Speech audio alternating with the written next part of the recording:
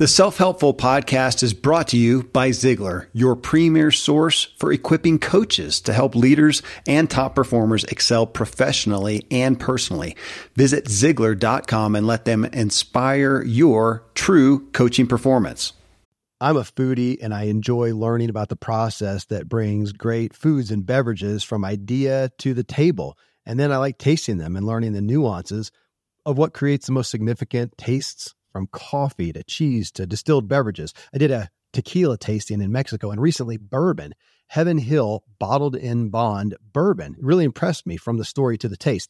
I grew up in Kentucky where horse racing and bourbon are famous, and I got introduced to Heaven Hill Bottled in Bond bourbon. It's produced by Heaven Hill Distillery, which has been and still remains family-owned since 1935. And I'm impressed with the bourbon's ultra-rich, smooth taste. And right on the bottle, it states that this bourbon is 7 years old, which is actually 3 times longer than what's required to be certified as bottled in bond. I feel with beverages, the longer the prep, the better the taste. Being a bottled in bond product means it must pass a list of 7 requirements that set the standard for this quality bourbon. So look for it at your local store. Heaven Hill reminds you to think wisely and drink wisely. Ziglar. Inspiring true performance.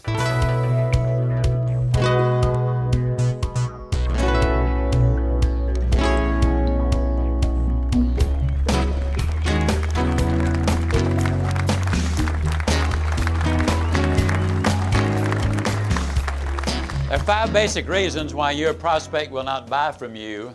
In their mind, there's no need, they have no money, there's no hurry, there's no desire, and there's no trust. Now, the thing that bugs most salespeople the most is no desire. What do you mean you don't want this? Man, as good as this is? Well, I've never seen a super successful salesperson who was not just slightly warped in their absolute conviction that they are selling the best product on the face of this market. They believe that what they sell and what they do is critically important to everybody that they call on. But let me tell you why the number one reason is people don't buy is they don't trust you. Now, they're not going to say, man, you know you're lying to me. It won't do all of those things. But deep down, they sense some inconsistency somewhere. Maybe they've been bitten before, and they're not going to trust you at this point because they don't know you, or they get that little feeling. And yes, our feelings do influence those decisions. Well, the question is, what's the proper time? When should you close? You want to be very careful not to close or attempt to close too early before you've established considerable value in the minds of the prospect. If you try to close too early and you haven't established that value, their first thought is, this is a high-pressure salesperson who wants to make that deal and get out of here as quick as possible and go make a deal with somebody else. Don't do it too early until you've established that value. Then you want to start with your most powerful point in the presentation. You want to get a running start, if you can, on establishing the value that you are going to offer. Lead with that most persuasive point. And then you have these little trial closes. I use this in a 3-question situation after you've established value.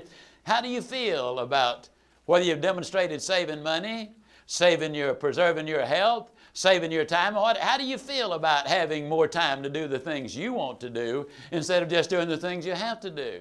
How do you feel about that? Are you interested in saving the money, the time, or the health? And then the 3rd question, when would you like to start saving the money? Does that always get the sale? No. As a matter of fact, one of the things that as salespeople we must understand is that when the prospect says no, they are not going to change their mind. Now, I saw some of you look up right quick like, wait a minute, Ziglar, 90% of the sales I make is after the prospector says no, no, no. Oh, I agree with that, no problem. But what happens is very simple. They don't change their mind. They make new decisions based on new information. That's the reason every closing process should contain another reason, more benefits to them why they should go ahead and do business. I know I had to ask the redhead 6 times to marry me. First time she said no, second time no, third time no, fourth time no, fifth time no, 6th time you bet. Now, she never changed her mind. She made a new decision based on new information. That's what your prospect will do. Now, one of the things you got to be careful about in the sales process, you know, sometimes when you've been with your prospect a little while and they bring up an objection and you answer it, and they bring up an objection and you answer it. If you're not real careful along the way, one person is going to say to you, man, it doesn't make any difference what I say. You've got an answer for everything. Now, if you smile and admit that, well, yes, last year I was number one in the region, what you have just done is fed your ego, but you're not going to feed your family, because they would be suspicious of you. But use it as a closing opportunity. If they say you've got an answer for everything, then just, you know, kind of smile and quietly say, well, you know, I sure wish I did have. There are many things I don't have the answer for. And that's one of the reasons I'm so excited about selling what I'm selling, because this product is the answer to the problem you have. And that's what you really want. Now, isn't it? Be very careful as you start asking for the order. And you also, what you need to understand is that persistence really does pay. Dr. Herb True of Notre Dame University did a study, and what he found was that 46% of the salespeople asked for the order one time and leave, 24% asked twice, 14% asked 3 times, 12% asked a 4th time. That adds up to 96% of the people who ask for the order, directly ask for the order. Now, the interesting thing is those who ask 6 or more times sell 60% of all that is sold. The other 4%, in other words, are the ones who get the most business. Now, when we persist, we need to be very, very careful. John Nevin, a good friend of mine from Australia, delivered milk, and he got started selling World Book encyclopedias years ago. One of his first calls, he called on this couple who had immigrated from Germany. Their English was very broken. The lady was a little over 50 years old. They only had one child. The little boy was 6 or 7 years old. I mean, more like grandparents. Well, he got there at 9 o'clock and he closed the sale at midnight. I mean, there was real language difficulties. But when he finally finished and had the sale, the lady walked him outside the front gate because they had a vicious dog there. She got outside. She reached up and put her hand on his shoulders. She was very short. John was reasonably tall.